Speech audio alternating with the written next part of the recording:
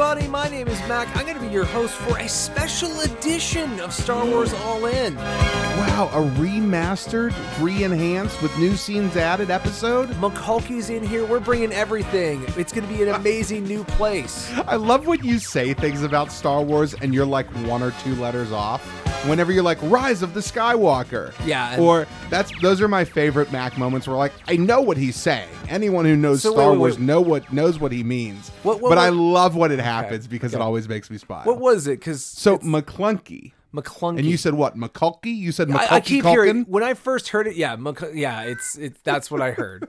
McClunky. Okay. It's going to be a very different episode if you can't tell. Now, one thing I wanted to tell you about our special edition that is important to understand is our special editions, we've tried, this first season of Star Wars All In, we've tried to make our topics compartmentalized so that you can listen to any part without having to listen to the other ones. This one is time-stamped. Hello, it is Monday, December 16th, 2019. We are in real time right now. In the future, it is not December 16th. If you're listening to this in the future, if you're listening to it any time after the 20th of this week, a lot of what we're about to say isn't going to make any sense. It'll be a lot more interesting, maybe. It'll be a lot because funnier. You'll be able to see how much we were right and wrong. And I suspect we'll be mostly wrong. Because what this episode is this is us discussing essentially our, if you will, we'll steal from Del Rey, our journey to the Rise of Skywalker, because we're going to talk about our predictions, what we think might happen, and how that's changed over the materials being released as we get closer and closer to release. And we're just going to kind of discuss it with you so that we kind of, again, give you an idea of the headspace we're going into as we go forward in this week. Now, we have a regular episode a little bit later this week on Wednesday, our normal launch day. And then at the end of this week, or in the future, you can find it as Special Edition 2, we will be having our reactions to The Rise of Skywalker. Yes, and that will come out on the 20th. So it's exciting times to be a Star Wars. 3 episodes this week. I was going to say. As if sitting in a theater for like 10 hours in the span of 24 hours isn't enough. Yeah. Let's overdo it, Mac. Wow. You want to get sick? You've just reminded me how much work we have to do this week. It's going to be. But at the end of it, we'll have seen a new Star Wars movie That's some amount between 2 and 5 times. And admittedly, probably the last time we're going to have a new Star Wars movie for a while. This will be the last time, hypothetically, I'll get to see a saga film twice in the same day. Oh my gosh. So you better believe I'm ready. Oh, it's going to be good. And I think our predictions are going to be, if nothing else, amusing to you. So it's going to be amusing for me. I know that. So those of you who are chomping at the bed listening to this in real time, we hope you are delighted by some of the theories we're adding to your own theories and mixing them. Please let us know what you think is going to happen in reaction to this on our social media accounts. You future folk who already know what happens, it should be funny. We're probably really, really wrong. All right, Mac, I'm ready. Let's jump into it, huh?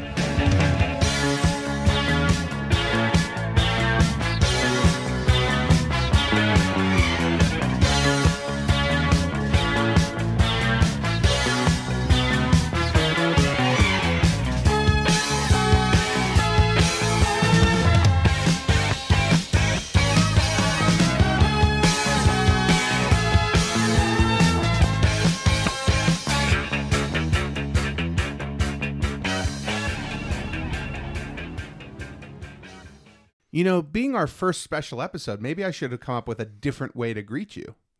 Oh, maybe we should have. Maybe we should have. How about instead, let's just jump right in. Bright suns?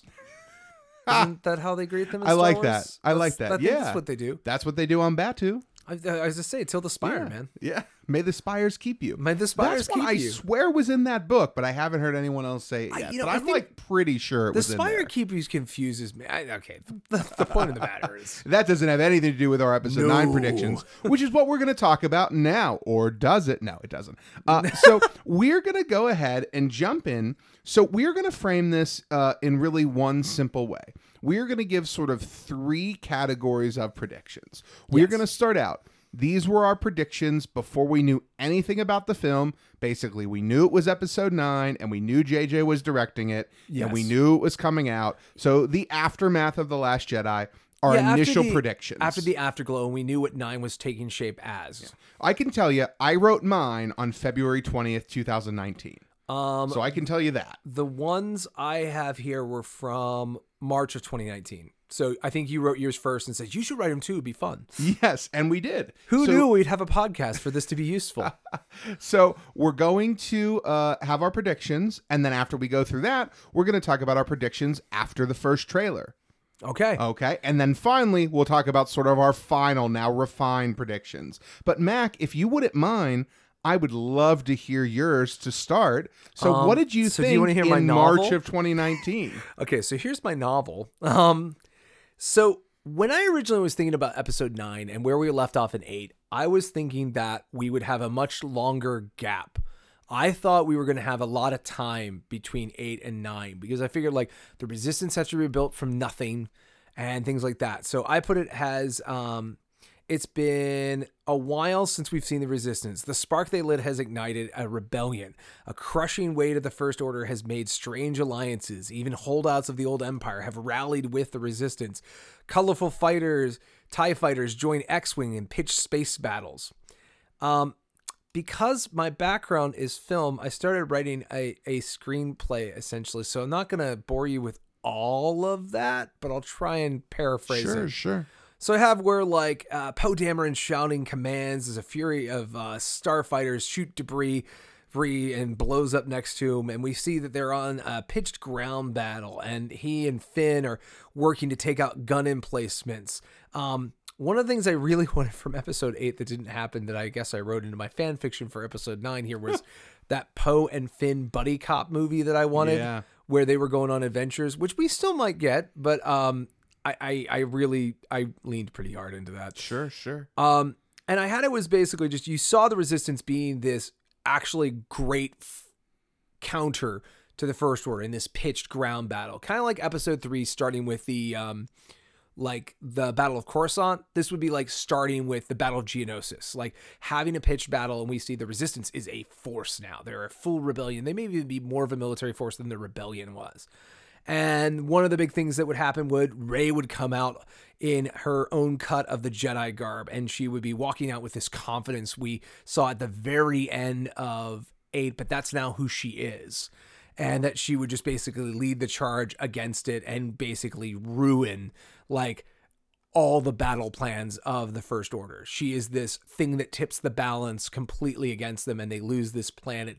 And then I had it pull back to Grand General Hux on the Capital World watching his lieutenant basically flicker and fade out, just like you saw in like the asteroid fields in Empire, and Hux cursing everything. And then him going in to talk to the Supreme Leader. And then we would see that Kylo Ren now sits in black garb, leaning to one side, his hand in his head. The other gloved hand drums on reinforced versions of his mask. A woman sits regally and upright in a smaller throne to one side. What news do you bring, Grand General? She inquires. And Kylo's just like, the planet's fallen, hasn't it? Yes, my Empress and Emperor, the planet will fall before the day. Not to worry, we had contingencies to move all the critical assets. And just Kylo is, in my world, bored out of his mind. He has everything he's ever wanted. He is the Emperor, essentially. He controls Coruscant. He controls the galactic world. He has this rebellion to deal with, but like all the success he got getting rid of Luke and getting his revenge on that and killing Snoke and becoming the Supreme Leader didn't get him what he wanted. And one thing I wrote, which is a total tangent, was I had this idea of to finally put a nail in the coffin in everyone who wants their, Kylo Rey ship, I wrote that there would be an Empress, someone to talk to, be a visual temptress to being the leader of the First Order that Kylo, in my view, would be disillusioned by. And I felt that was what we saw at the end of 8. Like, Hux wants to take over the First Order. Kylo doesn't really. He just wanted to beat Snoke and be in power to do whatever he wants, to finally be the spoiled brat he always wanted to be, where he's just leading the charge to do whatever he wants. And some of the other notes I'll just kind of skip down here is The three heroes gather in a makeshift command post. The area is calm and tensions are easing, and they basically start to see that chemistry we've been waiting 2 movies to get to, which is our sequel holy trinity of, Rey, Finn, and Poe and some of their chemistry.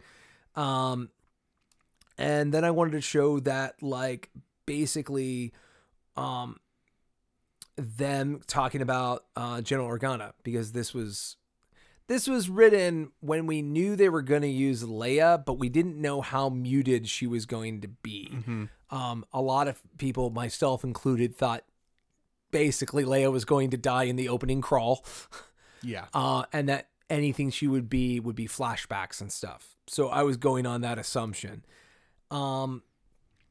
And oh my God, I really have a novel here. I'm just going to scroll I can't down. believe how much detail you put into this. Dude, well, it's because when I started thinking about it, I'm like, here's what I see in my head. And I saw it very cinematically and I had to write that down. And I figured we were putting these in sealed envelopes to each other to basically open and see how off we were. So I went all the way down the well, right? Yeah, I can't believe it. So some of the other notes I want to just make mention that were important to me was Yeah, please. Luke's line of "You'll be seeing me soon." When he says that to Kylo Ren, I still want Luke to haunt Kylo Ren, literally. Yeah. That he's a Force ghost who's pinned to Kylo Ren. Yeah. And when Kylo Ren is like conflicted about the light, Luke's there to be the angel on his shoulder, the person to basically just say, like, come on, kid, do the right thing.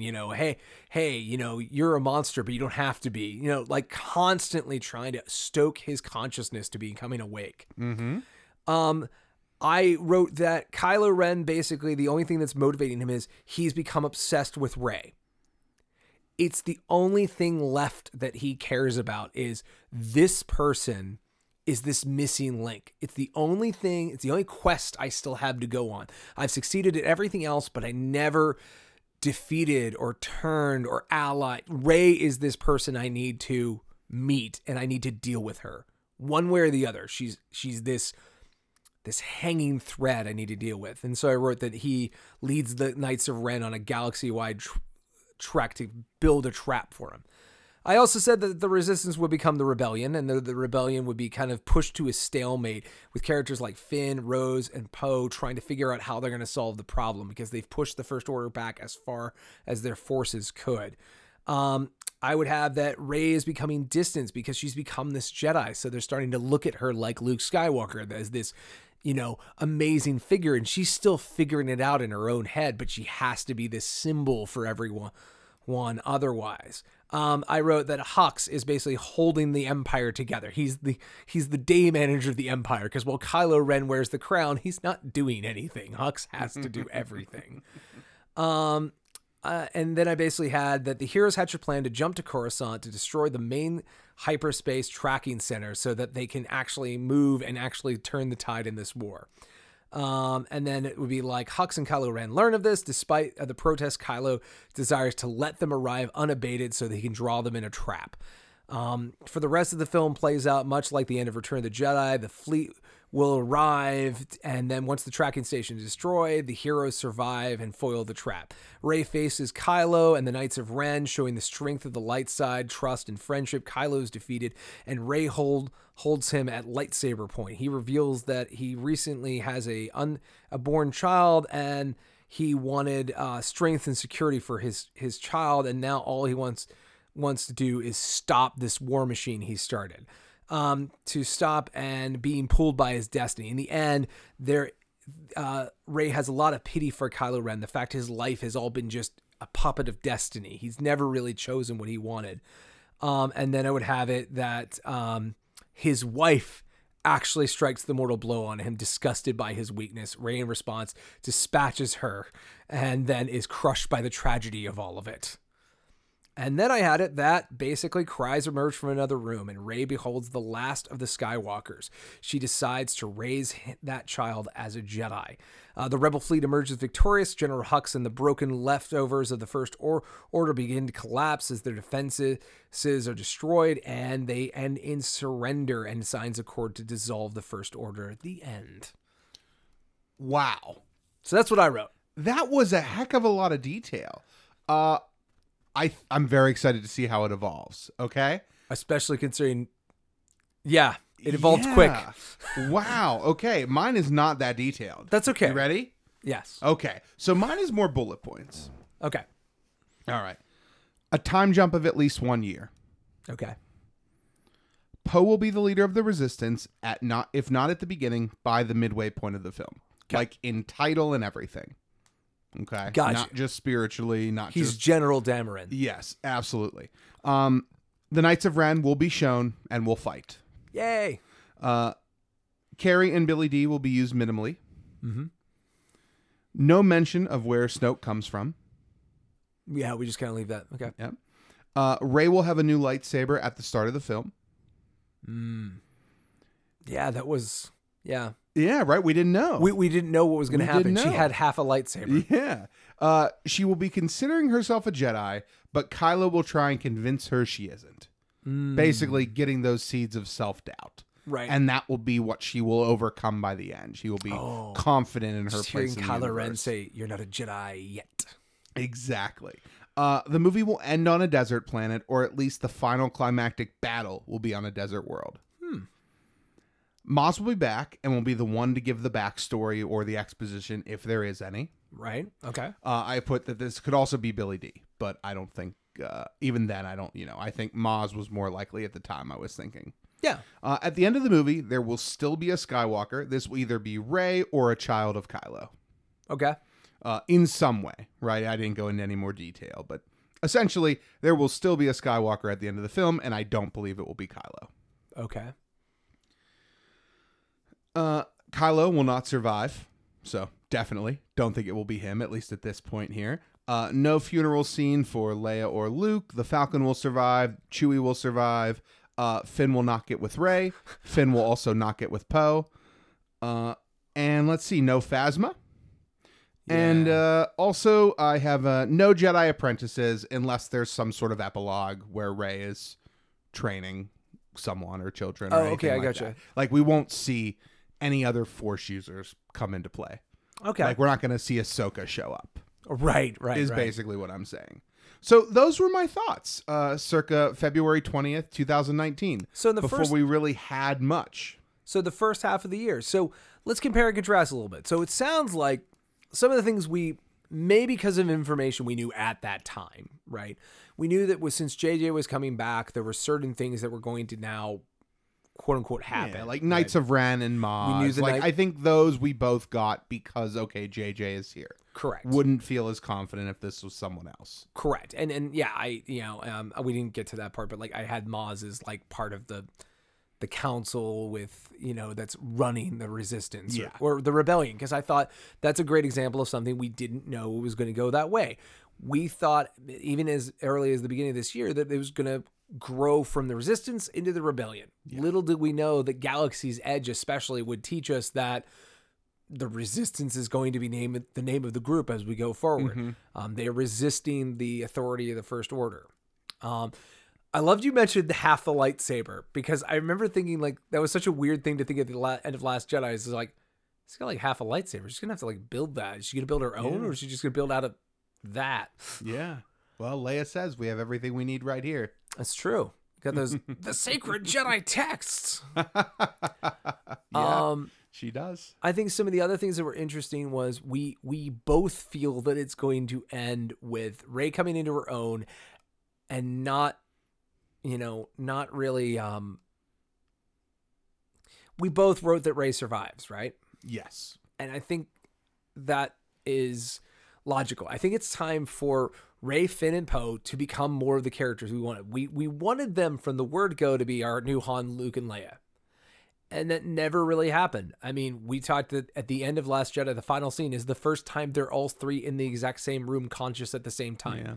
And it's funny that you talk about it because, like, when you say we wanted them to be our Han, Luke, and Leia, it's interesting because in their personality, their purpose in the story, they very much are, right? Like, Poe is your Leia. He's, headstrong. He's getting out there. He wants to be in the action. He wants to be making progress, right? Mm-hmm. Finn is your Han. He doesn't have a place. He's just trying to survive. He's just trying to get out there, right? He's just trying to keep himself moving and going forward. and he doesn't have something he's fighting for. He doesn't have a cause. Right. Right? It takes him until the end of The Last Jedi to have a reason to be there. Right. Right.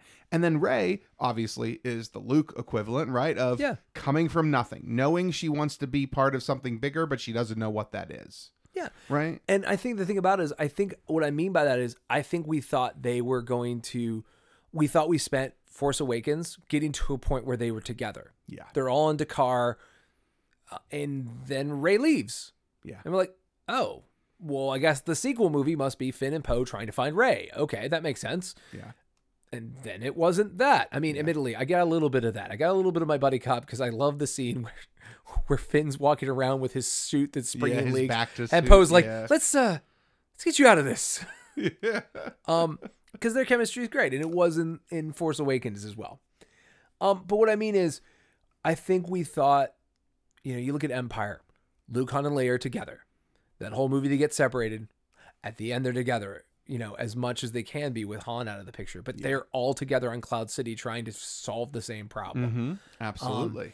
And I don't think you had that kind of open and close, which is good because it actually makes them a different trio. But I'm really hoping this movie is a lot of those three characters working together to solve the galaxy's problems. And I thought that in my treatment. I thought that, you seem to think that same thing too, that these are going to be our prominent characters. I absolutely agree. They will be carrying the weight of this film. And I think the other thing we also did you have Kylo die? Yes. Okay, so let's just establish at this time we're both in the Kylo can't be redeemed exactly category. Well, not that he can't be redeemed, because remember, being redeemed is you're being redeemed. Vader was only redeemed in the eyes of Luke and eventually Leia, right? Right. Kylo can be redeemed in the eyes of Rey. Yeah. But maybe not in the eyes of Finn and Poe and everyone else. Right. Right. And so I think when we talk about redemption, remember, it's not that the whole galaxy's like, oh, Vader was a good guy the whole time. Right. That's not what we're talking read about. Bloodlines.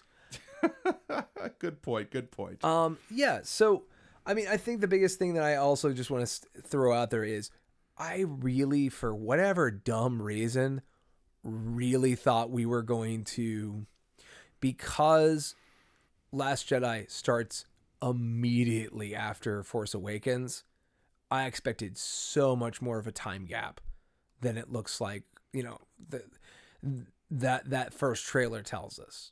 I mean, I guess we can just move right on to that. Let's talk about April. Let's go into our predictions after a title, after a trailer. Mac, you saw it first because I was on an airplane and couldn't. So tell me about it. So standing in the checkout line at Star Wars Celebration store, me and 50 other people around me are all listening and watching the YouTube stream of what is happening 2 rooms over, but across the street essentially at the main Windfall Theater or the main arena. And we're all listening to it, and it's all a little out of sync from each other. Of course. Then we get to the do you guys want to see it? And then they're like, here comes the trailer. And it was crazy because basically almost everything stopped. There were people checking out, but you could see that the clerks were still moving things through the checkout thing, but nobody else was like everyone's staring at their phones. And we see that trailer. And we see all this new stuff. And we're like, oh, yeah, look, Lando's back in it. And oh, what planet is that? Oh, what ship is that? Are they on a hover skiff? What is that? It's and we're seeing all this imagery. And it's oh, Kylo Ren's mask is back and it has these wicked red veins. That's insane.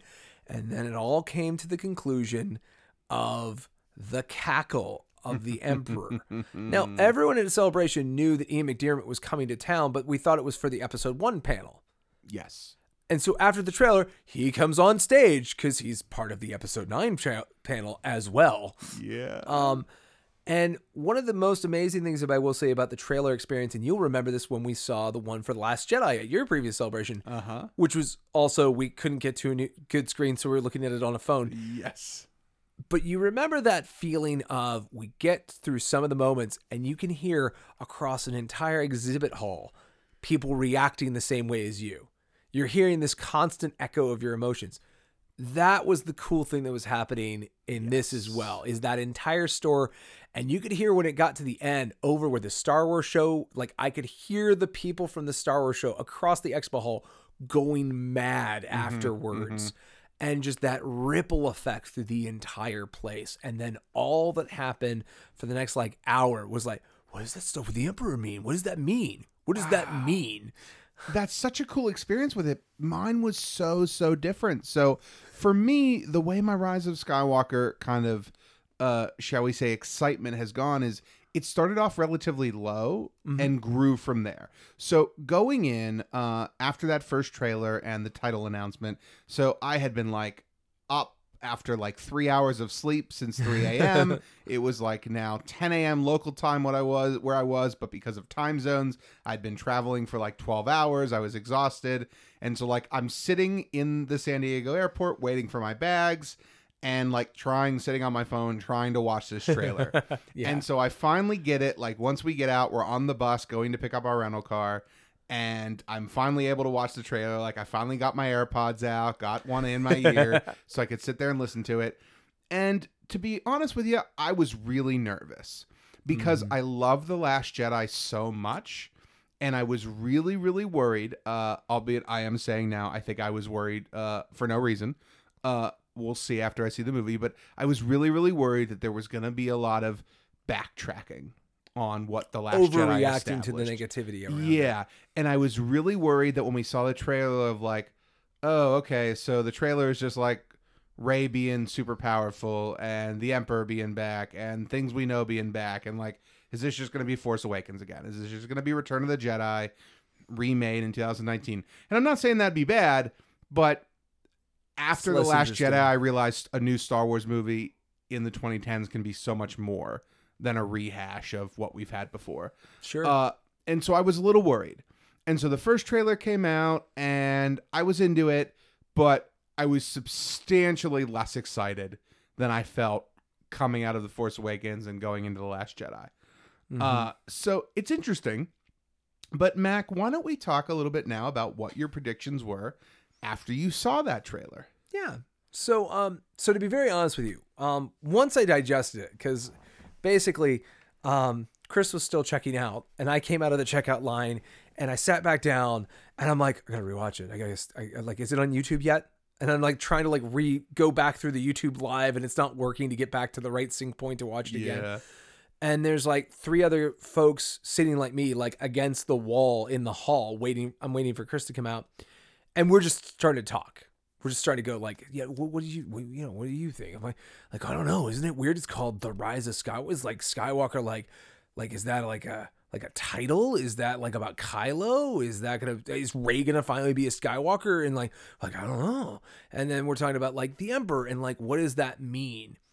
And I'll be honest, probably about an hour and a half after all of it happened, I kind of turned inward knives on it. Because I kind of started going like, you know what? I'm not going to start making an opinion because like that trailer had some moments I really liked. And that lame title and that cackle of the Emperor kind of fueled all my fears about they can't wipe Last Jedi off the screen. But they're like, well, you killed Snoke. JJ's going to throw the Emperor in there because we need my big bad because it's not Kylo. And I'm like, why can't it just be Kylo? And I'll be just very honest. I'm very negative on the names of all of the sequel trilogy. We'll see if they all make sense once we have the whole thing in context, but they are so picked from the word soup of current day marketing. You know, Awakens, Rise, Storm Shadow. Like there's so many words that are just so markety that the Rise of Skywalker, or as I've said every time until this podcast where you corrected me, the Rise of the Skywalker. Rise of the Skywalker is what you like to say, yeah. Is just this thing that I was just like, that is just... Look, I understand why a marketing team hears words like Attack of the Clones and starts throwing up, but I also go, but it has Star Wars in the box. You can name it anything. It does not have to follow these humdrum, lame, flavorless international blockbuster titles that we've been having. So I was disappointed by that.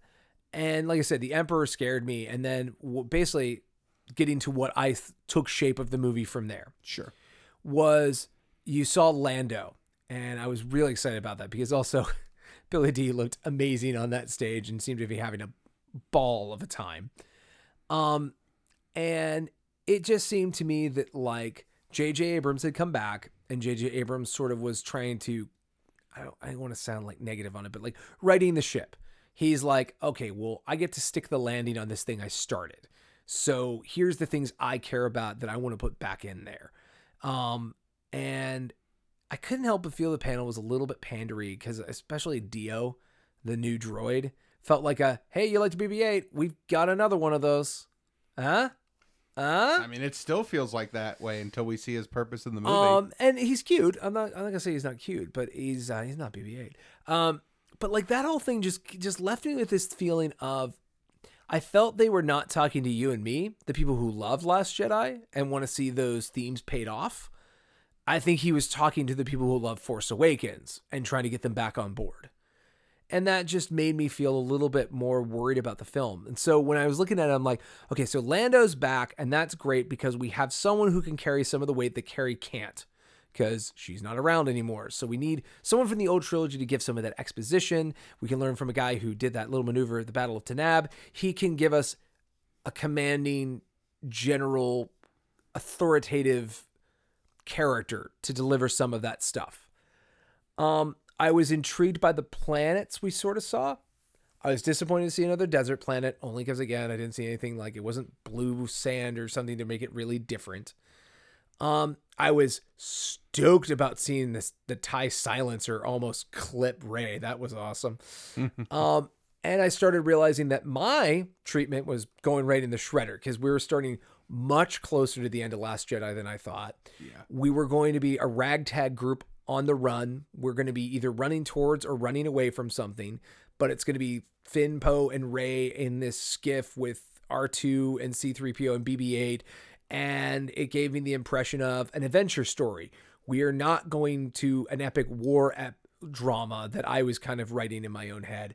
This was going to be much more a ragtag group of freedom fighters go on a perilous quest to get the item that will stop the war kind of thing. And I thought the trailer was, to be honest, was very cleverly designed so you can't figure anything about what the plot is. Yes, I completely agree. So what did you see in that? Okay, so from April 14th, so about 4 days after, if I remember correctly, 3 days, give or take here, whenever that was. So my edits here, basically. So the Skywalker Rising is Kylo, like the Jedi Returning was Anakin. Okay. Right, first and foremost. Kylo has been manipulated and controlled by the spirit, ghost, whatever you want to call it, of Influence Palpatine. of, yeah. Yes. Ben has always been a good guy, basically, as he, says in episode 7, right? I've been pulled again by the light, basically playing on that moment, which we'll talk about more in a minute here. But he was manipulated through the objects that Palpatine's spirit was somehow attached to, or through contact from the Force realm. Gotcha. Right? So the realm of the cosmic force. Okay. Palpatine will not be alive, but be some Force spirit-like embodiment. Basically, the dark side version of a Force ghost. So probably right. The Death Star scene. So, we see in that first trailer of them kind of like looking out at the Death Star across the water. And I just want to comment. That was one of those interesting things that was that slow move. Because we saw it, yeah, and we're like, "What is that?" And then everyone started piecing together. That's the Death Star. That's going to be in the Endor system, and like that was just one of these ripply things going through of like, what does that mean through the entire crowd? Now, I did say I thought that would be before the halfway point of the film. Okay, I don't believe that anymore, but we'll talk about that in a minute. The desert scene with Rey and Kylo is Tatooine, and at the end of the film. Yep, that was my prediction there. R2 gets destroyed, saving the game somehow through self-sacrifice, but possibly his memory or his mind ends up in Dio. Oh. And so initially I was really on this belief that like the reason Dio exists is so R2 can go on the adventure, but not be hindered by his mobility. Right. Right? Because like we see 3PO, we see BB-8, why is there this other droid and not R2? Right. And either that's because he's going to die, or because his memory is going to get transferred to a droid that's more mobile. Oh, okay. That was kind of my Interesting. thought. Yeah. Now, when Luke says we've passed on, he is referring to other Jedi spirits. So, like that Rey is going to get knowledge from Obi-Wan and Qui-Gon and Yoda, the other Jedi who are in the Cosmic Force realm, and has still kept their personalities, right? Oh, okay. The Death Star remains are on another moon of Endor, right? Yep. So another moon, like Endor was. The final climax is Rey and Ben and possibly Luke as a ghost destroying Palpatine's hold on the mortal world. So that was sort of my initial thought. But then I have a couple spaces and basically saying, or the reason Palpatine is in the movie is to explain that through trying to manipulate the Force to create life, he created Anakin, and now the Force has created Rey to destroy the lineage of Skywalkers. Okay. And then I put, this seems too complex for a Star Wars movie, but hey, you never know. Okay, so let's talk about the timbre of the space between here and when we've got a theatrical trailer again. Yes. So from my perspective, when I left Celebration, the biggest thing I had in my head that was like a solid lock in my skull was we saw the gifts that they were going to be selling at Galaxy's Edge, and I saw Jedi holocrons and Sith holocrons, and it made me so happy to see something that started in comic books I liked being a marketable product from Disney. And that got me really fixated on the idea that the Emperor is going to be a holocron. He's going to have been teaching Kylo Ren all this evil stuff, and that he's not even he's an influence after death. He is not a conscious entity that is commenting on the world around him. He is dead. He is dead. You know, Vader's sacrifice killed him. And that was because I felt that I never even thought about him being a ghost, because I'm like, that's a Jedi thing that Jedi have only recently learned. There's no way the Sith know how to do that. And this is also before I realized, like, we did a topic on Darth Bane and remembering that, oh yeah, in new canon, we have the Sith haunting their crypts and stuff. So I don't know. I just never bought that, but that's just because I didn't want the Palpatine to be the big bad.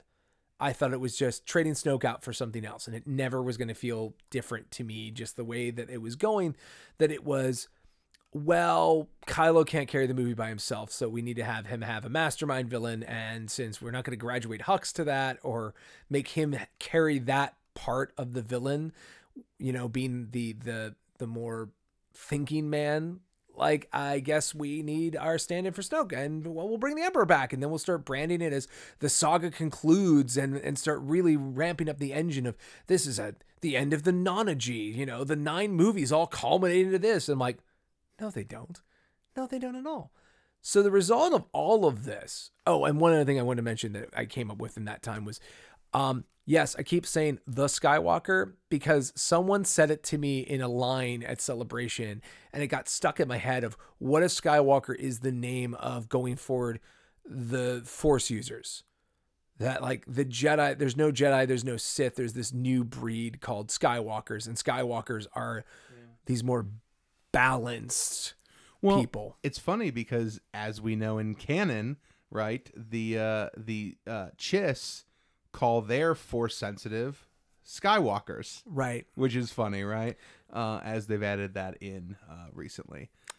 So it was one of those things of, to be honest, after, to be blunt, the next day when I went to the Mandalorian panel, I basically turned my brain off to almost everything relating to the rise of Skywalker.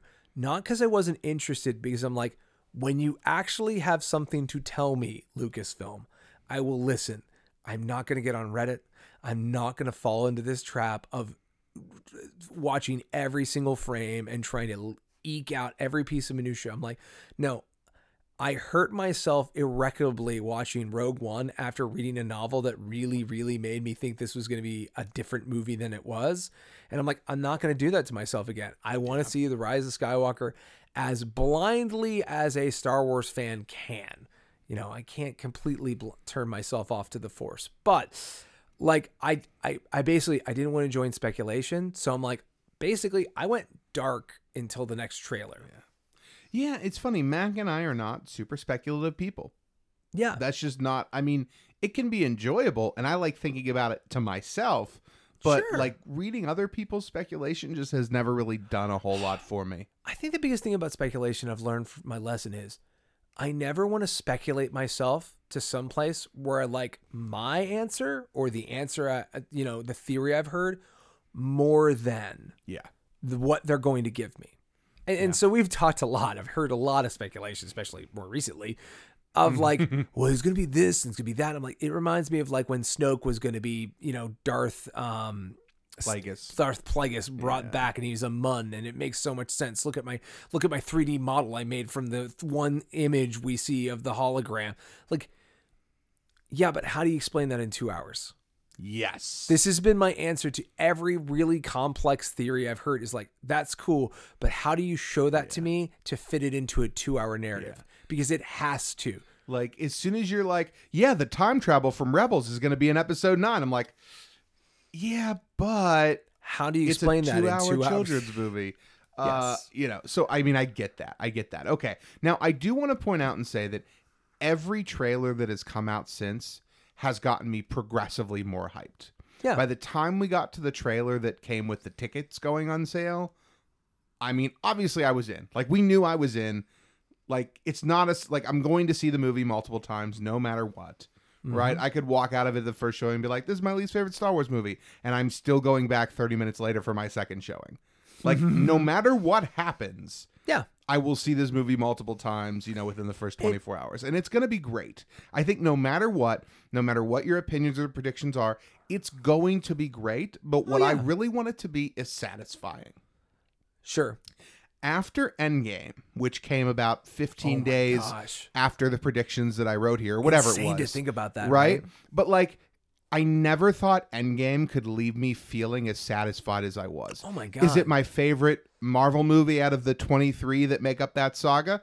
No. Did I like it as much as Infinity War? Maybe not. But it satisfied me. It felt justified 21 movies worth of work.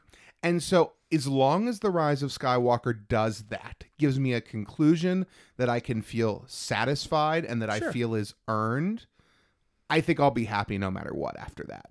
And actually, let me position this a little bit. So as a guy who read Infinity War and a bunch of comic books, I had my own thoughts on how they were going to wrap up the Marvel movies. And I avoided everything about that. I'm like, I don't want to hear your pet theories. I don't want to think the comic book is relatively, I would say, cynical about what Endgame would do before it came out. I was fully convinced that the only way for them to get what they wanted done was either a straight up about face retcon of what they finished with Infinity War, or that they were going to be unable to stick the landing because there's just too much work to get done, and even stretching it to 3-hour movie.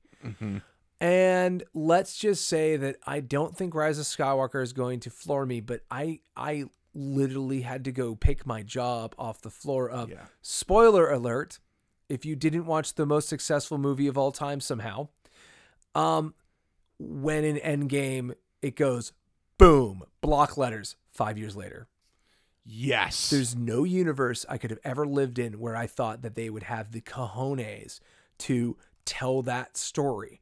And I was so happy that I had basically done nothing. I went dark on Marvel after Infinity War. I'm like, okay, I know where they want to end. I know what I think is going to happen. I'm just going to leave it at that. I don't need to hear everyone's pet theories, because I'm like, yes, there's a Spider-Man movie coming out this summer. Yes, they'll find a way to bring Peter Parker back. It's going to be okay. Like, they're going to have to pull back. But the way that they did it, and more importantly, the fact that unlike their comic book that they are source material from, they didn't really retcon it. They really let the decimation has a lasting impact on that universe forever.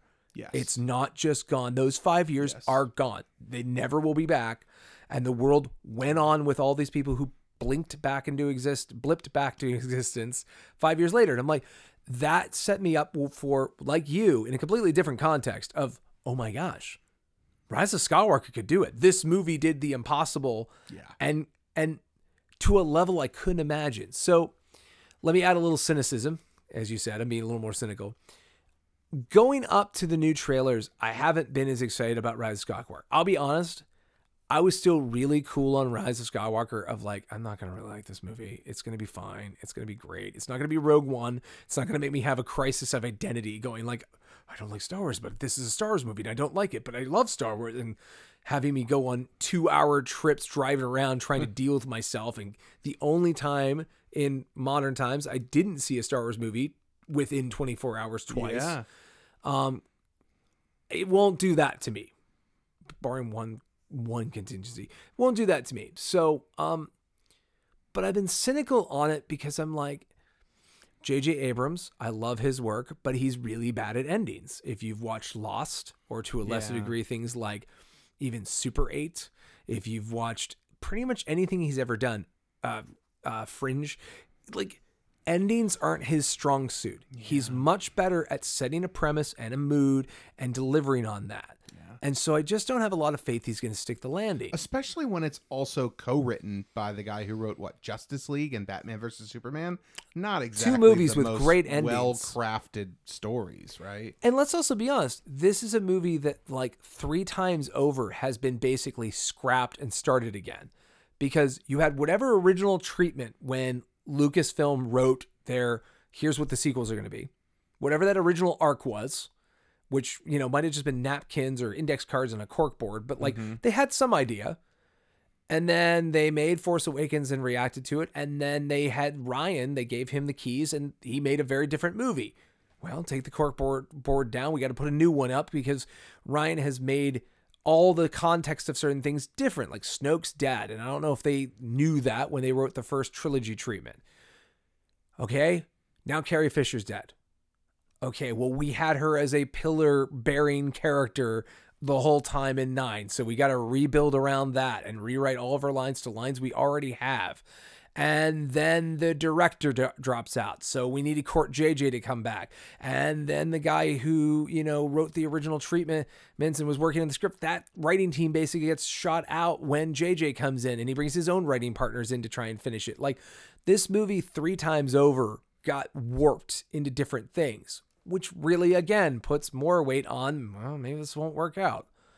And then to me, last but not least, the biggest thing that didn't give me much confidence in it was Star Wars' fandom was in a bad place, and no matter how good it was, I was worried about the toxicity. Solo, I adored that movie, and people didn't want to see it. Yeah. I was, very happy with Last Jedi, and half the Star Wars fans, including a member of my immediate family who made it really hard to not be anything but a apologist, like, really didn't like it. It was rough. But then some things started happening. I went to Celebration. Celebration made me go, okay, Last Jedi is not this schism in the fandom like I thought. It's just a taboo topic. The conversations we had is like, what do you think of Last Jedi? I don't really care for it. Okay, we're not gonna poke that wound. Cool. Oh, I really liked it. Yeah, I really liked it too. Like, it was a kind, gentle, like, responsible way of communicating that some people were totally disappointed with it, and it's okay. And the other thing that was going on is I saw Mandalorian. I got to see so much more of The Mandalorian than most people at Celebration.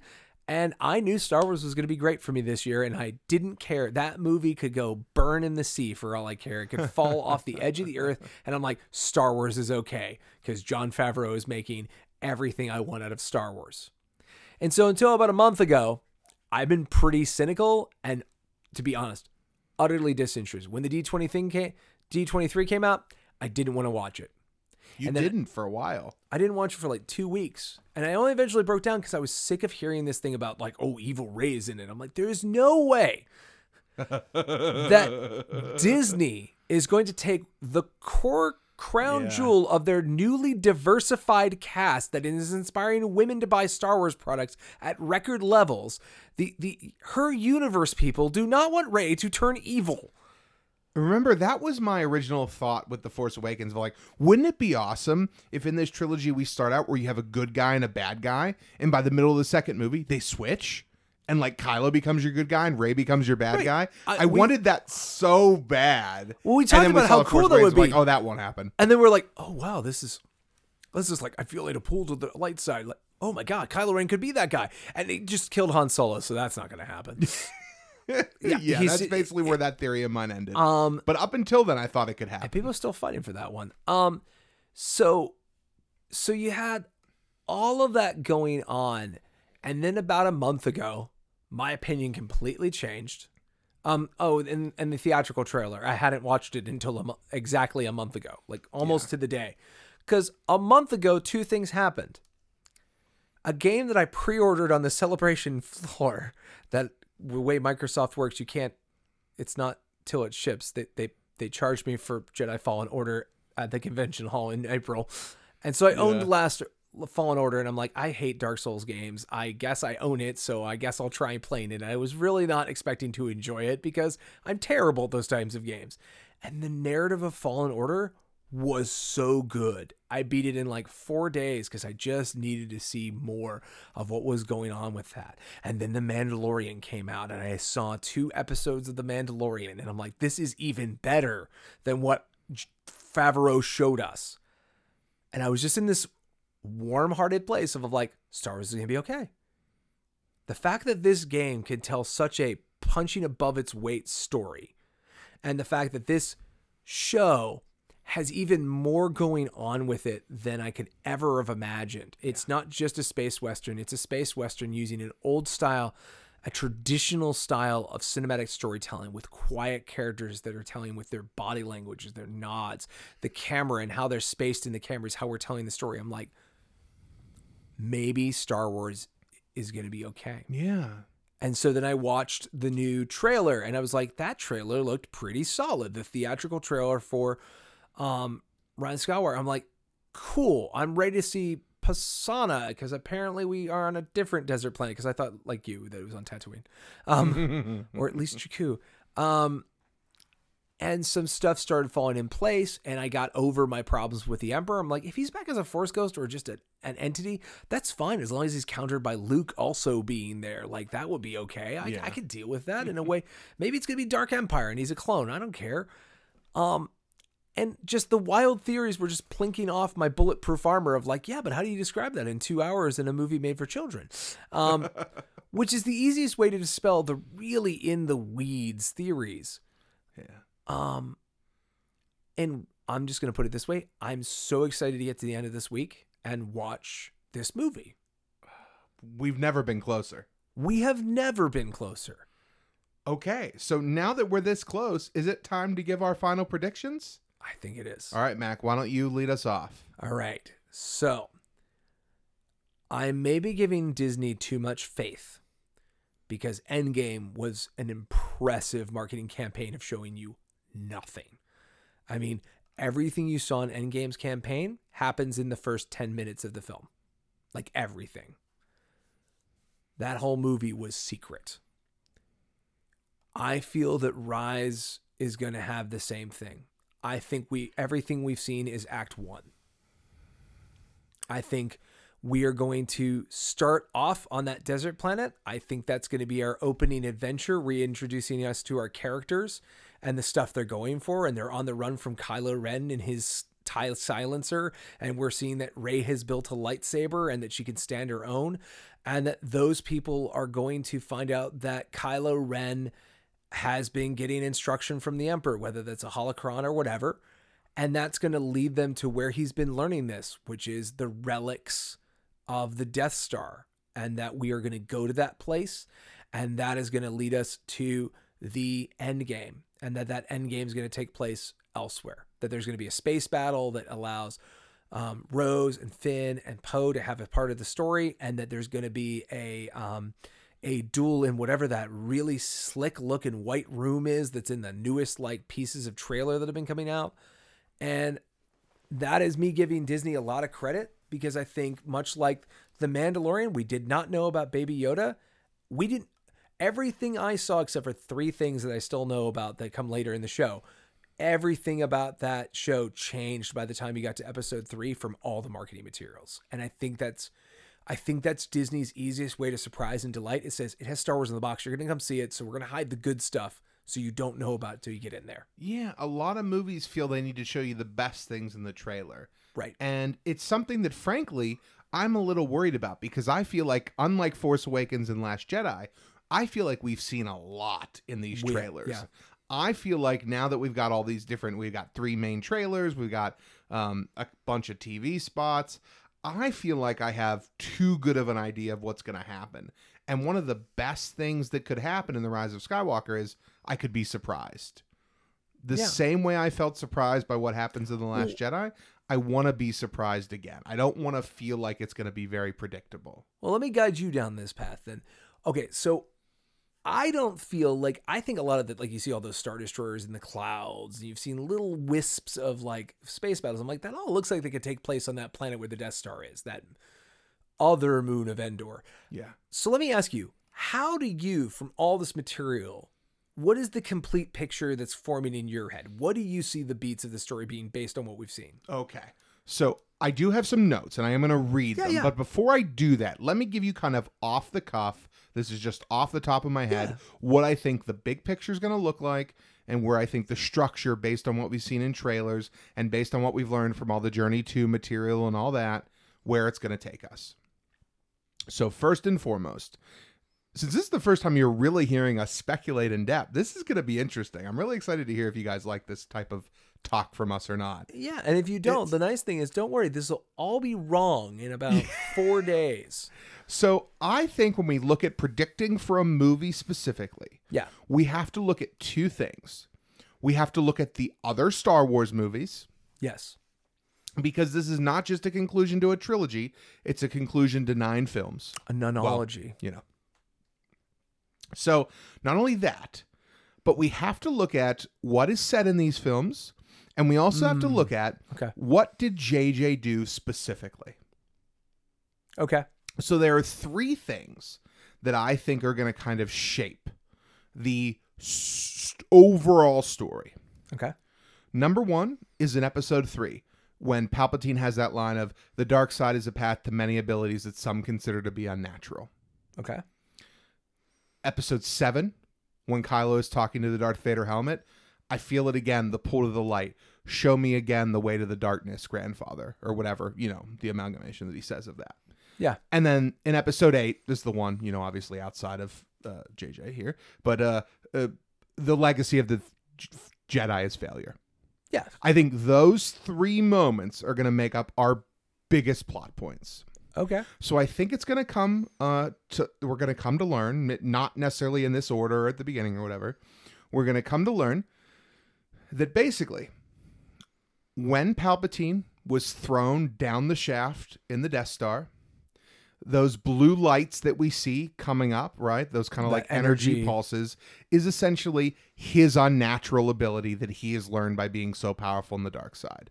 The Jedi, their ability that Qui-Gon learns and teaches to Yoda, who teaches to Obi-Wan, who we presume teaches to Luke or whatever, right? Whoever these Jedi, they have this Force spirit power. They're letting themselves go. And because they're moving into the cosmic force from the living force, they basically surrender themselves to this natural thing. Whereas the dark side users, their ability is going to be the opposite. They're going to do everything they can to cling to the mortal world. Mm-hmm. And that's that unnatural ability that Palpatine is talking about. Mm-hmm. So I think that's going to be basically those blue pulses we see at the end of Return of the Jedi, him imbuing his memories or his knowledge or his spirit, his essence, however you want to phrase it, right? His dark side force ghost onto Vader's helmet. Okay. So Palpatine's spirit, to try and survive, his mortal body was going to die. And he almost like tries to... He has a dark side power that we're going to learn about that enabled him to attach himself to this object. Well, basically like try to attach himself probably to Vader. To a powerful dark side object. Well, I would see it as like he's trying to possess Vader, but Vader's already been saved, so he gets stuck in the armor rather than the person. I could see that. Okay, I wouldn't go a possession route through and through. Well, but it just seems if you're in a giant battle station, attaching yourself specifically to a helmet seems like a really weird pull. Well, we don't know how the powers work, right? Well, and that brings me to, in Star Wars canon, we've seen this twice. Okay, we've seen Bane, right? Is it Bane in Clone Wars at the end Darth of Bane. Season 6? Yeah. So we see Bane, who's haunting his tomb. Yep. And then in the Star Wars comics, we see Lord Momin attach his essence to a mask. Oh, okay. Right? And then that character is able to come back by someone putting on that mask, and he possesses them. Okay. So, Palpatine's unnatural ability, one of the things he speaks about in episode 3, he then performs at the end of episode 6 to hold on to his mortal grasp on the world. Okay. Then we have Kylo talking to the Vader helmet. Kylo believes that he has been being shown to the path by Darth Vader. Yes. That makes no sense because Vader is not his own person. Wait. That makes no sense to us, the audience who knows who Anakin Skywalker is. Sure. But Kylo, one of two things is happening. Either he's having some sort of Force vision and interpreting it in a really weird and wrong way, or someone else is manipulating Kylo. Right? Kylo thinks he's speaking to Vader, but in reality, he's speaking to Palpatine. Palpatine is basically pretending to be Vader through this helmet, trying to manipulate Kylo and pull him to the dark side. And I think we're going to learn that black ring that Snoke wears was also something that was manipulating him. Okay. And basically, Palpatine was pulling the strings somehow from this catatonic state or whatever he's in. Well, we talked a number of episodes ago Right. about Exar Kun, the idea of this disembodied will that's running around the galaxy, working through people. So basically, Palpatine influences Snoke, who then is able to pull the strings with Kylo. Yes. And once Kylo has the Vader helmet, that's it. Right? He's been got. Right? So he's pulled in. Okay. So we have basically Palpatine. We have this scene from episode 7 with Kylo talking to the helmet about Ben's a good guy. Ben is being pulled towards the light. The will of the Force is trying to bring Ben towards the light. Yeah. But Palpatine is fighting against it. Okay. Now, let's take a minute and zoom back before we get into my exact predictions. Okay. So the third thing I said was the failure of the Jedi. Yes. And this is maybe more... This is where I think of this can't be in a 2-hour movie, like to our point earlier. Okay. But what I think there maybe could be some pieces of.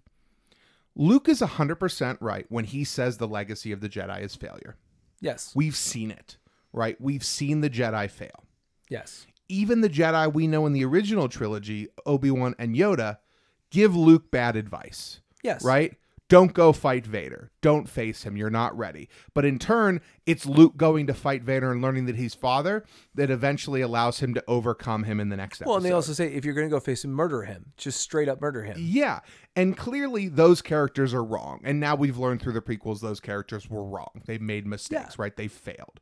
And yes, Obi-Wan and Yoda both became better because of it, but that doesn't mean they weren't perfect or they weren't still making mistakes. So what I think we're going to see in this movie is that the cosmic force has a will.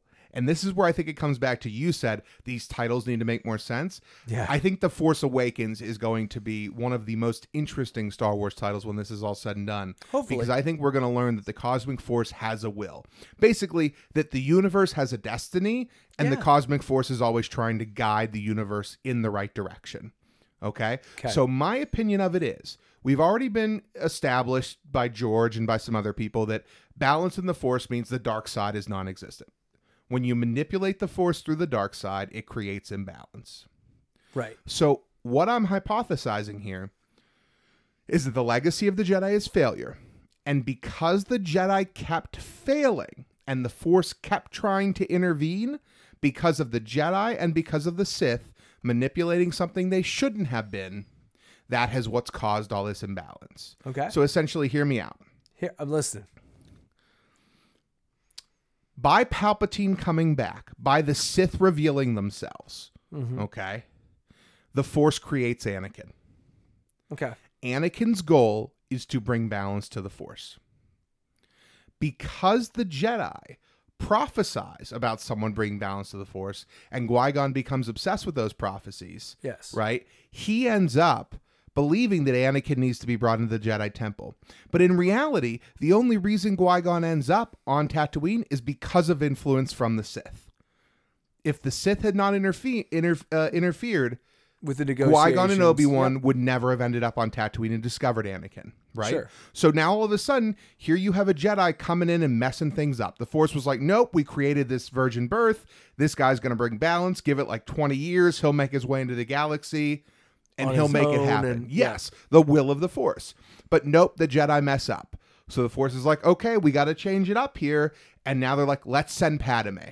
Let's send Padme in. Let's get him out of this. Padme, get him pull out of him the away order. from this, right? They try it, but then through meddling by Sidious again, the Clone Wars starts and Anakin is pulled right back in. Yep. So every time the Force tries to correct, Yeah. the Sith do something that screws Well, it the up. Sith or the Jedi. Right, but the Jedi are reacting because of what the Sith have done. Gotcha. So the Jedi are essentially failing because of the Sith. Because the Sith are able to exist, the Jedi have failed. The Force is out of balance, right? Then we have the final attempt by the Cosmic Force. Padme is now pregnant. Come with me. Let's leave all this behind, right? Let's go off to Naboo and raise our children. Let's leave all of this. The Force, once again, trying to pull Anakin away. Because of interference from Sidious and Tyrannus, doesn't happen, right? And so at this point, the Force is like, there's nothing else we can do. We thought we had this. We thought he was the person who would bring balance. We created him for that purpose. It didn't work. Let's try another plan. And that's where Luke comes in, right?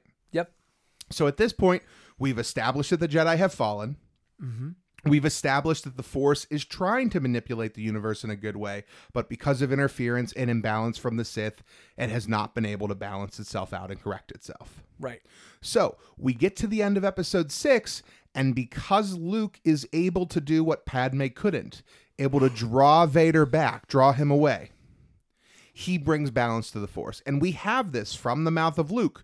For many years, there was balance, right? Yes. Because the dark side was gone. But then, meddling from Palpatine again from beyond the grave causes Snoke to get the Force out of balance, which causes the Force to awaken and create Rey. Gotcha. So Rey is essentially the Force's second attempt at a virgin birth to bring balance.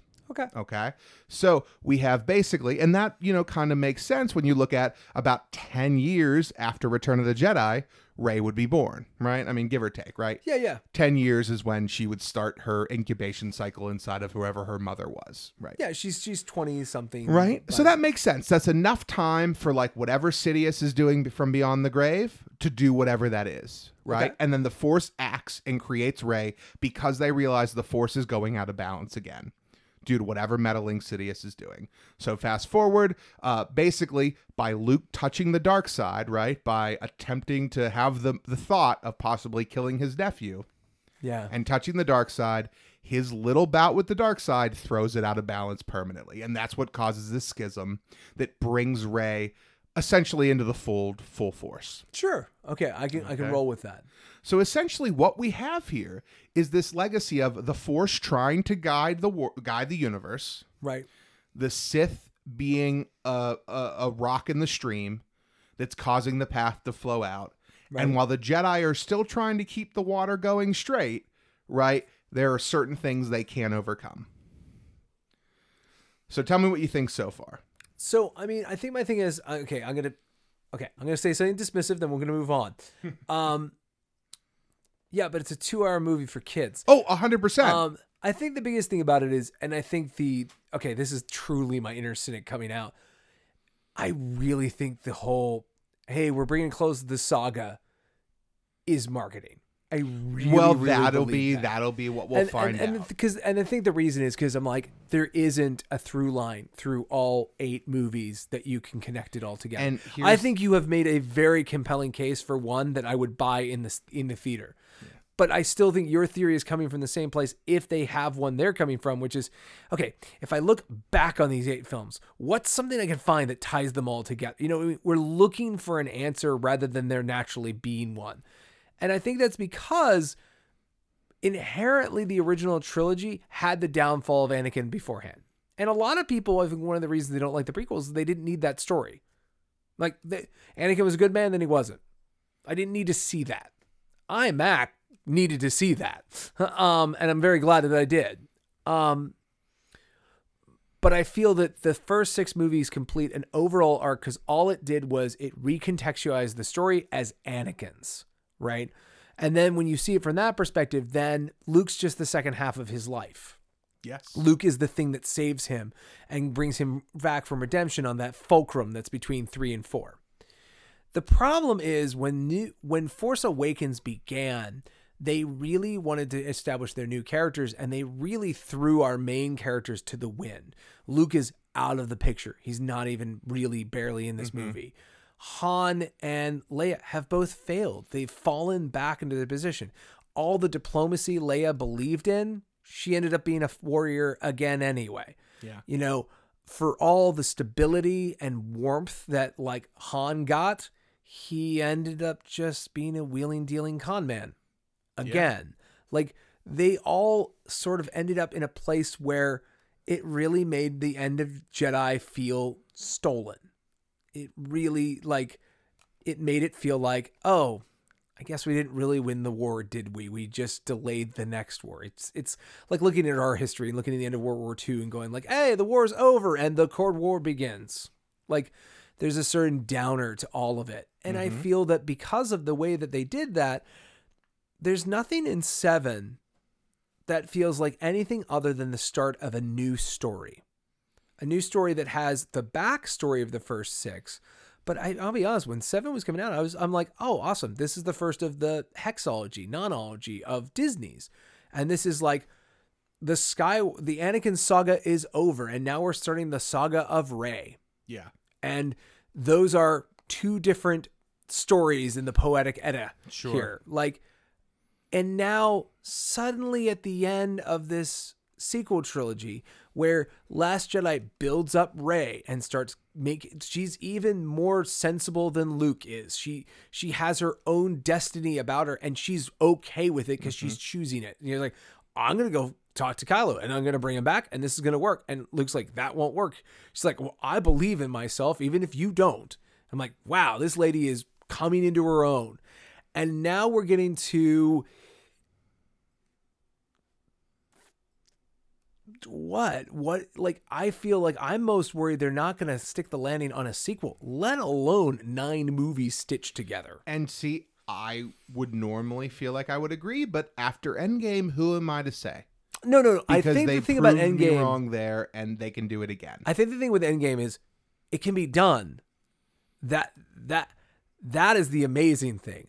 And to me, I feel I'm gonna stick the sequel. Like I think the sequel trilogy is gonna have a nice arc to it. That being said, if all they do is focus on Luke, Leia, Palpatine, Lando, and they let our 3 main characters be, yes, the driving force of the movie, but they have, as much screen time as legacy characters, then I feel the entire sequel trilogy will show its colors that it's a nostalgia engine and it's having a hard time telling new stories unless they are derivative stories. Like, it'll be interesting because I don't think that'll happen. I hope it doesn't. But I don't want to same sound so time, cynical as to think if that's they're what gonna market it as the conclusion to 9 films, not just 2. Yeah, then it needs to have pieces of the story. I think it would be you can't nice. just paste Palpatine and Jar Jar in there and be like, see, it connects. Yeah, like you need it to be part of the story, not just a MacGuffin. It would be nice, but I really don't. I just, the development of this story, I just don't. I feel that there would have to have been a lot more groundwork in 2 movies to sell what they're trying to sell. But are there things there that we won't recognize until the final piece? And that's the exciting thing, right? Right? Is that, like you said, like maybe me going, oh, The Force Awakens, what does that even mean? Maybe that has a tremendous and profound meaning looking backwards, right? And I know the biggest thing I want to say is I may be cynical about what's going to happen at the end of this week. I am not jaded though. If they give me better answers, I'm super excited to take them because I'm worried about what it will be, but I'm excited about what it's going to be. And I'm just going to leave the last cynicism so I can just be positive from here on out. Yeah. The only thing that will kill me, the only thing that I don't have an equipped imagination to see a universe that I will accept it, is if you steal the agency of Rey being her own person. if she really was a secret child of the Solos or the Skywalkers, if she really isn't her own person, she's a clone of Palpatine, and she now suddenly has to rise above that, or she's a virgin in the Force and no one, including her, knew that until right now. Like, there is so much about Rey I love, and the one thing in the trailer gives me so much hope, where she's like, everyone's telling me who they think I am, but nobody knows. And all I want the Rey, the brand new, minted, not connected to anything else character, to survive this movie as her own person. Not some convoluted fan theory of how to stitch her back into legacy stuff.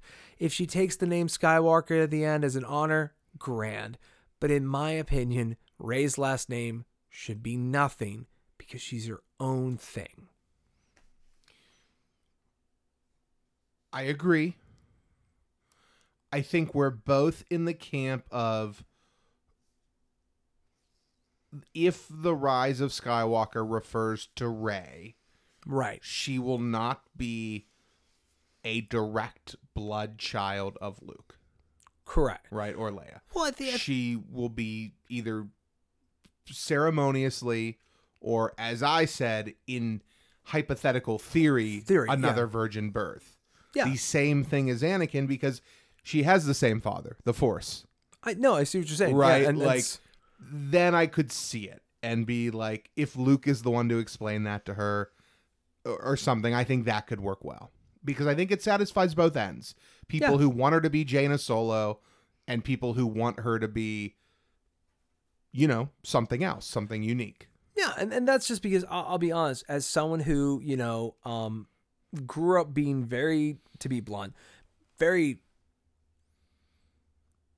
typecast because of his family and its influence over a small town. And someone who chased away from his entire life from the responsibility of becoming the same thing as my father and my father before that and the father before that. I hate bloodline stories and I despise them, and I always have. It's one of the reasons fantasy is hard for me to engage. Why Game of Thrones, I couldn't get through more than an hour of it. I hate families and bloodlines defining you. And so if Rey becomes that, I think that makes Star Wars an irreparably smaller place. But thankfully, it doesn't really matter because I have The Mandalorian. It's right over here. So I'm happy with Star Wars, and I will leave that theater happy with Star Wars no matter what they do. I just feel that this movie's make or break is, can you justify these stories as important as the six that begot it? And that's the real thing that is like the impossible task that, like you said, like Endgame, I can't wait to see if they pull this rabbit out of the hat, because they have all the tools they need to do it. It's just a matter of, can they? Yeah. It'll be interesting. I think no matter what, I'm going to be excited about it. I think no matter what, I'm going to have fun. But I hope that a year from now, I still feel like it has meat on the bone. Me too. And that's what I'm looking forward to the most. So I do have a couple other cleanup points, but is there anything else you wanted to add in? I think I've exhausted most of my thoughts. So a couple here that I already said, and a couple that are kind of new. So at the beginning, Rey will be struggling with her power place in this story. Yeah. Which I wouldn't have said at the end of The Last Jedi, but with trailers now, I think that's where we're especially at. Like that's a way to interpret the line I'm fixated on, which is the nobody knows me. Yes. Like she's trying to figure out her place in the universe. Yeah, and I think she's going to be training with Leia. I think we're going to see that Leia knows the Force more than we've seen so far. Through this, she will become confident in her power. Luke will fill in the story with the story gaps to help answer the questions of her place in the galaxy, and that Leia will have a Yoda-style death in the first act, where she's basically been weakening progressively since her time being blown out of the bridge. You really think that? And she will have a fade-away death, I really don't think they're going to kill her, just because I think that if they're going to kill her, I think they'd backpedal even further. I don't think they'd work so hard to integrate these leftover scenes they have from Force Awakens if she dies. Predictions. I expect that General Solo will be alive and well at the end of this movie. And I 100% would feel the opposite. So I'm very excited. So there we go. We can There's a come nice back and binary that we can talk about on Friday. Okay. Rey and Kylo will meet at the end of each act. So they will have 3 fights. Oh, okay. They'll have a fight with the TIE fighter scene we've seen. We've now seen they're going to meet in that white room. And then they will meet on the remains of the Death Star. Because again, from your... Wow, we got really far away from that. But from your perspective, the scenes you saw, you believe that it's going to... So it's desert planet. So Pisana. Yeah. Then jungle, right, where Rey is training with Leia. And then that'll be the end of Leia and the end of the first act. Okay. Then we have that snowy planet. Okay. That will then culminate the end of the second act in that white room. See, this is why I haven't watched this stuff. I'm not clicking with a snowy planet. I trust you that it's in there. Yeah. And then it will end with Kylo and Rey meeting on, we assume, Star Destroyer. Okay. Right in that white room. Well, some sort of installation. Yep. And then the third act will end on the Death Star remains. Okay. That's kind of where I think it'll go. But I think Rey and Kylo will meet and will clash sabers at the end of each act of this film. Thumbs up on that. And this is where when I say, like, I feel like I know too much about this plot, hopefully I'm wrong. I hope I'm totally wrong. Just wait. We get down there and the opening crawl says 5 years later. I mean, it could happen. Like, with The Force Awakens, we only really saw the first act of that movie. And, like, to be frank, I felt kind of bored on Jakku compared to some of the other stuff because I felt like we had seen it already. Yeah. Whereas now I'm a little worried we've seen a lot. And I'm really hoping that's not the case. I really want to be surprised. Okay. So, Kylo will be exploring the galaxy for Sith artifacts in an effort to resurrect Vader. Okay. He thinks he's attempting to resurrect Vader. Really, he's going to resurrect Palpatine. Okay. I see what you're saying with that. Yeah. The Emperor has been possessing the helmet of Vader, tricking Kylo into bringing him back to life. Right? We talked about that a little bit already. Okay. Rey will have her dark vision when she touches Vader's helmet. Oh, right. She's going to be the one to let Palpatine know, like, I don't think this is right. Let's just explain real quick. Let Kylo know. We mentioned this, but yes, at the D23 specifically, they have like the Goth Rey. They have Rey with a red lightsaber that has the nunchuck style thing to it. And like, I think you and I are both on the same page of like, that's a Force vision of somebody, whether it's Kylo or whether it's her. There is no universe where she goes evil in this movie. Yeah, because I think we will also learn that Rey has Quinlan Vos style powers where she can touch an artifact. Force echoes, like Cal Kestis in the new Fallen Order has that and too. And also the name of the character whose name I can't remember in Force Collector. Yeah. Anyway. Let's see. She will convince Kylo the helmet needs destroyed and has been the influence of his dark nature. And this will essentially be the beginning of the return to his call to light. Okay. We'll have themes of failure of the Jedi. We will have some sort of callback to those unnatural abilities from episode 3 that I talked about. Poe will kill Hux. Interesting. Okay. We will have tones of the will of the Force. Like that will be said, will of the Force will be said by Luke, or, the destiny of the Force, or whatever. Like, some greater predetermined path. Okay. Right. Finn is from the same village as Jannah, and we will get a little bit of his backstory. So, like, they're from the same tribe, or who knows if they'll be like their brother and sister or whatever. But that other character, what's her name? Naomi Aki? Is that the actress name? That sounds right. Jannah. Actually, we should actually probably throw those two. Those are two things also we know. We know of at least 2 new characters. We should probably stitch them into what our thoughts are going to be about them. Well, the thing is, I don't know a lot about them other than I do think now that Finn and her, I think they're going to tell a little bit of Finn's backstory for whatever reason. They're going to feel that's necessary. The place he was stolen from. Yeah, and I think it's going to be that tribe or whatever. Right. 3PO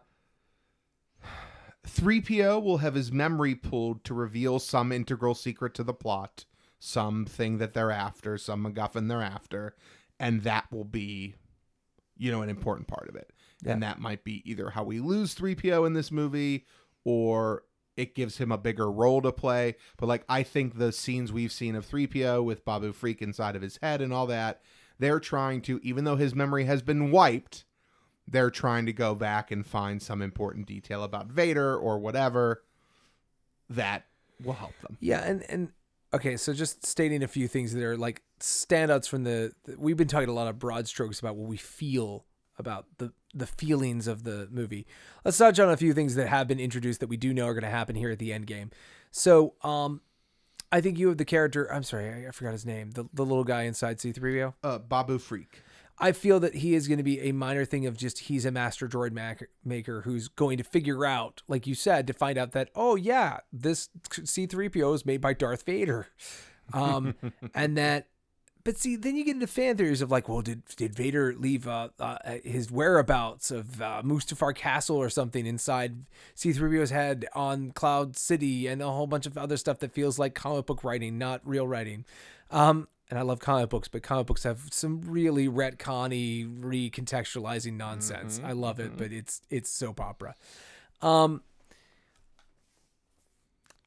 don't think most people are going to die. I'll be really surprised if anyone other than Kylo Ren of note dies. Maybe Hux. I can see the villains dying. I think Hux will die, yeah. But I think like, Leia's going to die, as I've said. But like, I just really feel like, I guess the biggest thing about it is, I don't for a second think that the whole saga ending thing, I really feel is marketing. And I think this movie is like one thing I told you before we did, which I should have said for this because that's content, is I expect the First Order will be still a powerful force in the galaxy at the end of this movie. So are we talking like you feel it'll be like the end of Return of the Jedi, where the Emperor is defeated, but his forces still exist? Or this will be they're stronger than that or weaker than that at the end? Stronger. Because what I expect is what the Empire actually turned out to be at the end of Return of the Jedi. Not we defeated the Emperor, now it's just a matter of time, right? Is what we felt at the end of Jedi. Yeah. Further pushed when Special Edition came out and we saw places celebrating all over the galaxy the end of the Emperor, that the rebellion was basically... It just finally said, hey, the Empire can be destroyed. And everyone went, oh, great. We were just waiting for an excuse to actually feel what we actually felt and overthrow this thing. Look at these guys in Monument Square pulling down the statue. They don't care. I expect that the Galaxy's Edge theme park in Disney will be able to have First Order stormtroopers believably in its story post-Rise of Skywalker running around that base. Because I think that unlike the Empire, where we're going to defeat them and restore the Old Republic, I think the next 20 years of Star Wars in-universe stories is the slow degrade of the First Order as the Resistance keeps winning battle after battle until they eventually push them back and break them. Is there any world where Kylo survives this and is still evil? Only if I go all the way down what I was basically describing, which is I feel that this is going to set up the next phase of stories for Star Wars. It's going to leave a little more open-ended than 3 or 6 did, in the sense of, we may not get an episode 10 in a couple of years, but we are going to leave this universe more of an open playground to keep building things into. Whether they're novels or comics or video games. I think Disney's going to leave a more open-ended universe than what we have gotten from Star Wars before, because unlike George Lucas, we know Star Wars won't end with episode 9. There's season 2 of The Mandalorian. There's the Kenobi series. Right. There's whatever Lucasfilm animation moves on to after Resistance. Like, this universe is going to keep... be Luke's Academy. The universe is going to keep rolling forward. Yeah. And because of that, I really feel that they are going to leave the big bad of the First Order as a looming threat that the Resistance and its heroes still have to overcome. Okay. I feel that the head of the snake will be cut off in this movie, because I think, like you said, losing Hux, losing Kylo, losing the core evil, and that indoctrination will be unraveling, and it will only be the true believers that are running this thing anymore. But I just think that they made the First Order so evil that, unlike the Empire, it doesn't feel like it's got a load-bearing boss as much. Exactly. And it doesn't feel like the Resistance is going to, even in the short period of time between the two movies, will have enough to overthrow it. It's not 30 years, it's not 25 years of boiling under the surface, this descent. Is it possible the bad guys win? I don't see how you can call it the end of his story. Yeah. If I knew that episode 10 or the next movie, like what it was, I could believe it. Yeah. But with no path forward, I don't see them leaving it that loose. Yeah, I don't either. I think It's a good example. I think it's going to be more tied up than you're saying. I mean, I could absolutely agree and see with what you're saying, but at the same time, I could see every Star Destroyer somehow being destroyed. Let me put it to you this way. Here's a reason that I feel the way I am. The energy I expect to walk out of the theater with it is the end of the Matrix trilogy. Now, let's not talk about the sequels to the Matrix and their overall quality, but the end position where there's a truce that the machines and humans look like they're going to be able to live together, but you could just pop that powder keg a second later. Like, that franchise could have just gone to, there was peace forever. You could walk away with that feeling that they came to a compromise and that there are holdouts, but in general, the world will go on with these two races in peace. Yeah. Or that this piece is so fragile, one thing could happen and break it. And I feel that's where we're going to leave, is the fact that, like, the war is over. The good guys won. But more so than we thought at the end of Return of the Jedi, the First Order doesn't just magically disappear. They've taken control of the outer regions and a whole bunch of planets, and they're not going to cede that territory. And there's a lot of people who consider themselves citizens of the First Order who don't want to leave it anyway. Yeah. So let me ask you a couple more questions. Hit me. Who will kill the Knights of Ren? Because I think it's going to be Kylo. Ooh. So I guess the biggest thing is I'm not sure how much the Knights of Ren are going to figure into it, because I expect them to be there, right? But are they going to be Kylo's posse? Or one thing I could see is I could see him paying off his kill the past, and that as part of becoming the Darksider, he gets rid of all his childhood things, including hunting down his friends and murdering them. Because you have to understand, from my point of view, the good man who was your father died. The thing is, I see it is I really do think that while we have seen, just talking about it, we've seen a lot of the movie, but I think the context is missing, and I think there's a lot going on that we don't know about. I really hope so. And the reason I feel that is because I don't think I've seen anything that tells me a 3-arc story. I really feel we're going to do a little more planet hopping on this than we've done before. Yep. And I really feel that, like, that battle at the Death Star that everyone thinks is the ending and the finale won't be. And the reason I feel that is because I feel that is partially my own opinion. It's a little reductivist of like, oh, look, it ends on the Death Star too, just like Jedi. Remember Jedi? Yeah.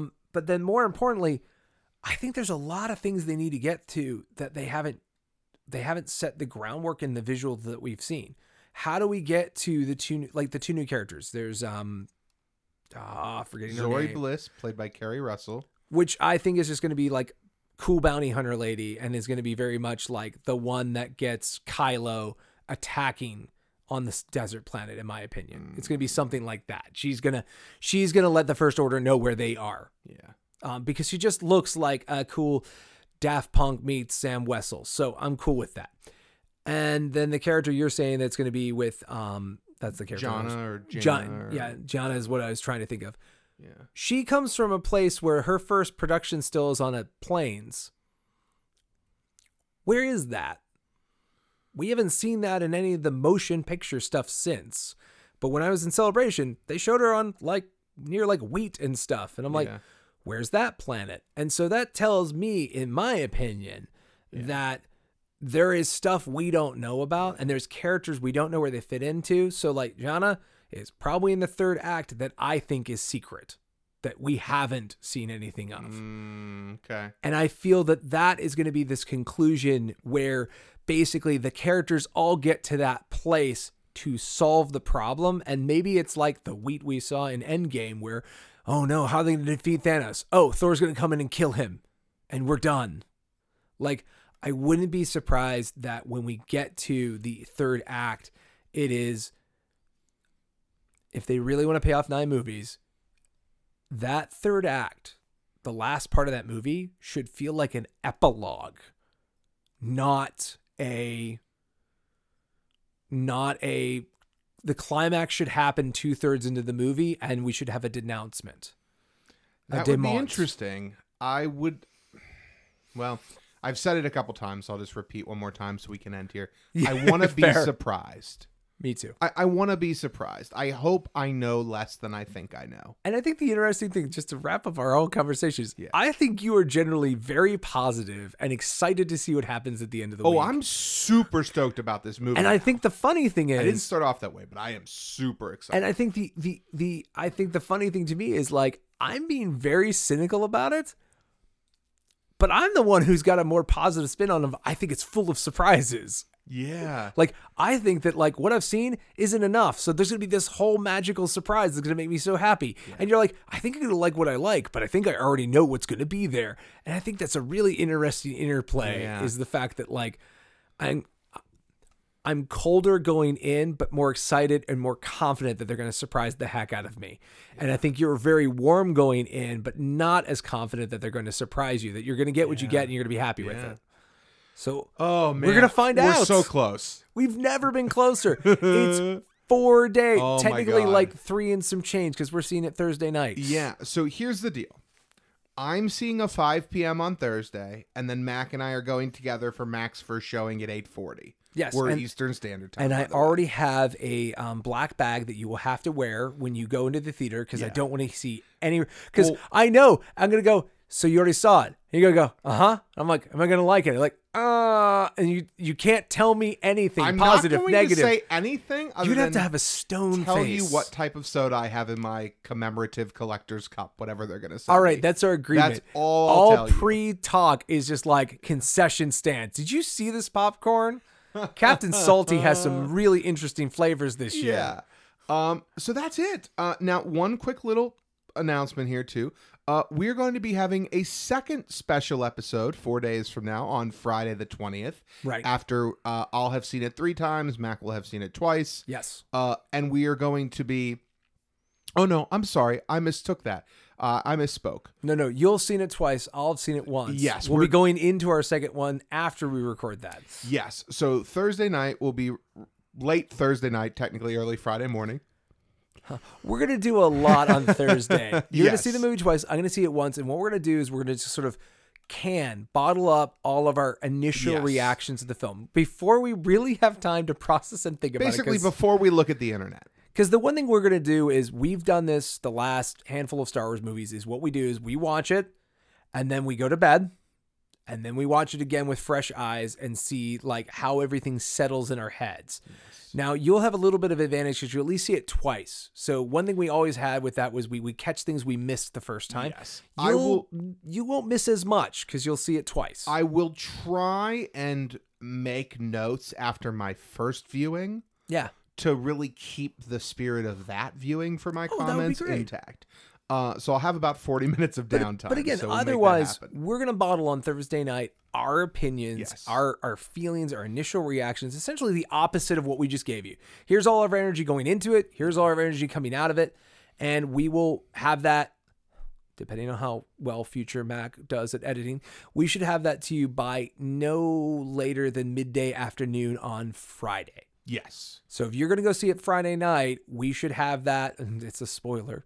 And we should have that ready so that no matter what time you see it through that weekend, you can come and hear what we thought. Yeah. The goal will be to have it out no later than 24 hours after the movie premieres. That's a good way of putting it. So like if it premieres at 5 p.m. on Thursday, our goal will be to have it out to you by 5 p.m. on Friday. Now we are planning on live streaming relatively late. We're talking like 12:30, 1 a.m. Eastern Standard Time on Friday morning. Correct. So we are going to be live streaming this if things go according to plan on YouTube. So the whole thing about it is take a look at our Twitter. So and that's Star Wars All In, all one word, at Star Wars All In at Twitter. Yeah. Please check us out there because that's where we'll have all the details and most importantly the links. Yes, absolutely. So go out there. Enjoy the movie. Regular episodes still releasing on Wednesday, so come back and check that out. It'll be a little shorter, but we are going to have one. And then we'll see you all Friday after we've all seen this thing.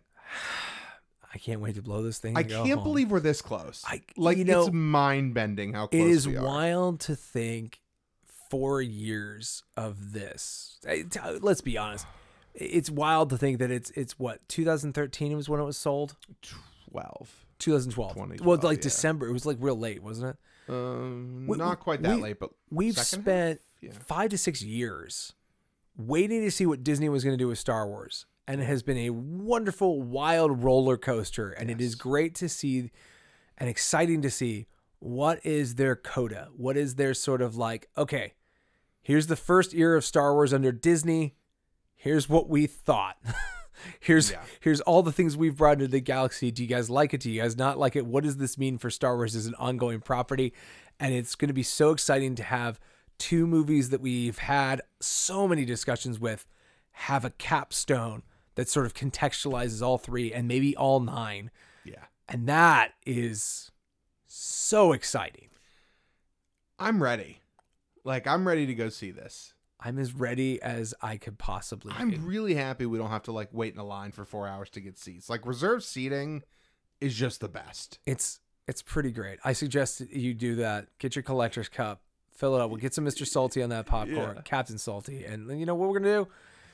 We're going to leave you now because we got a lot more podcasts to do this week. So we will see you on Wednesday, on Friday, and every Wednesday going forward. And until then, may the Force be with you.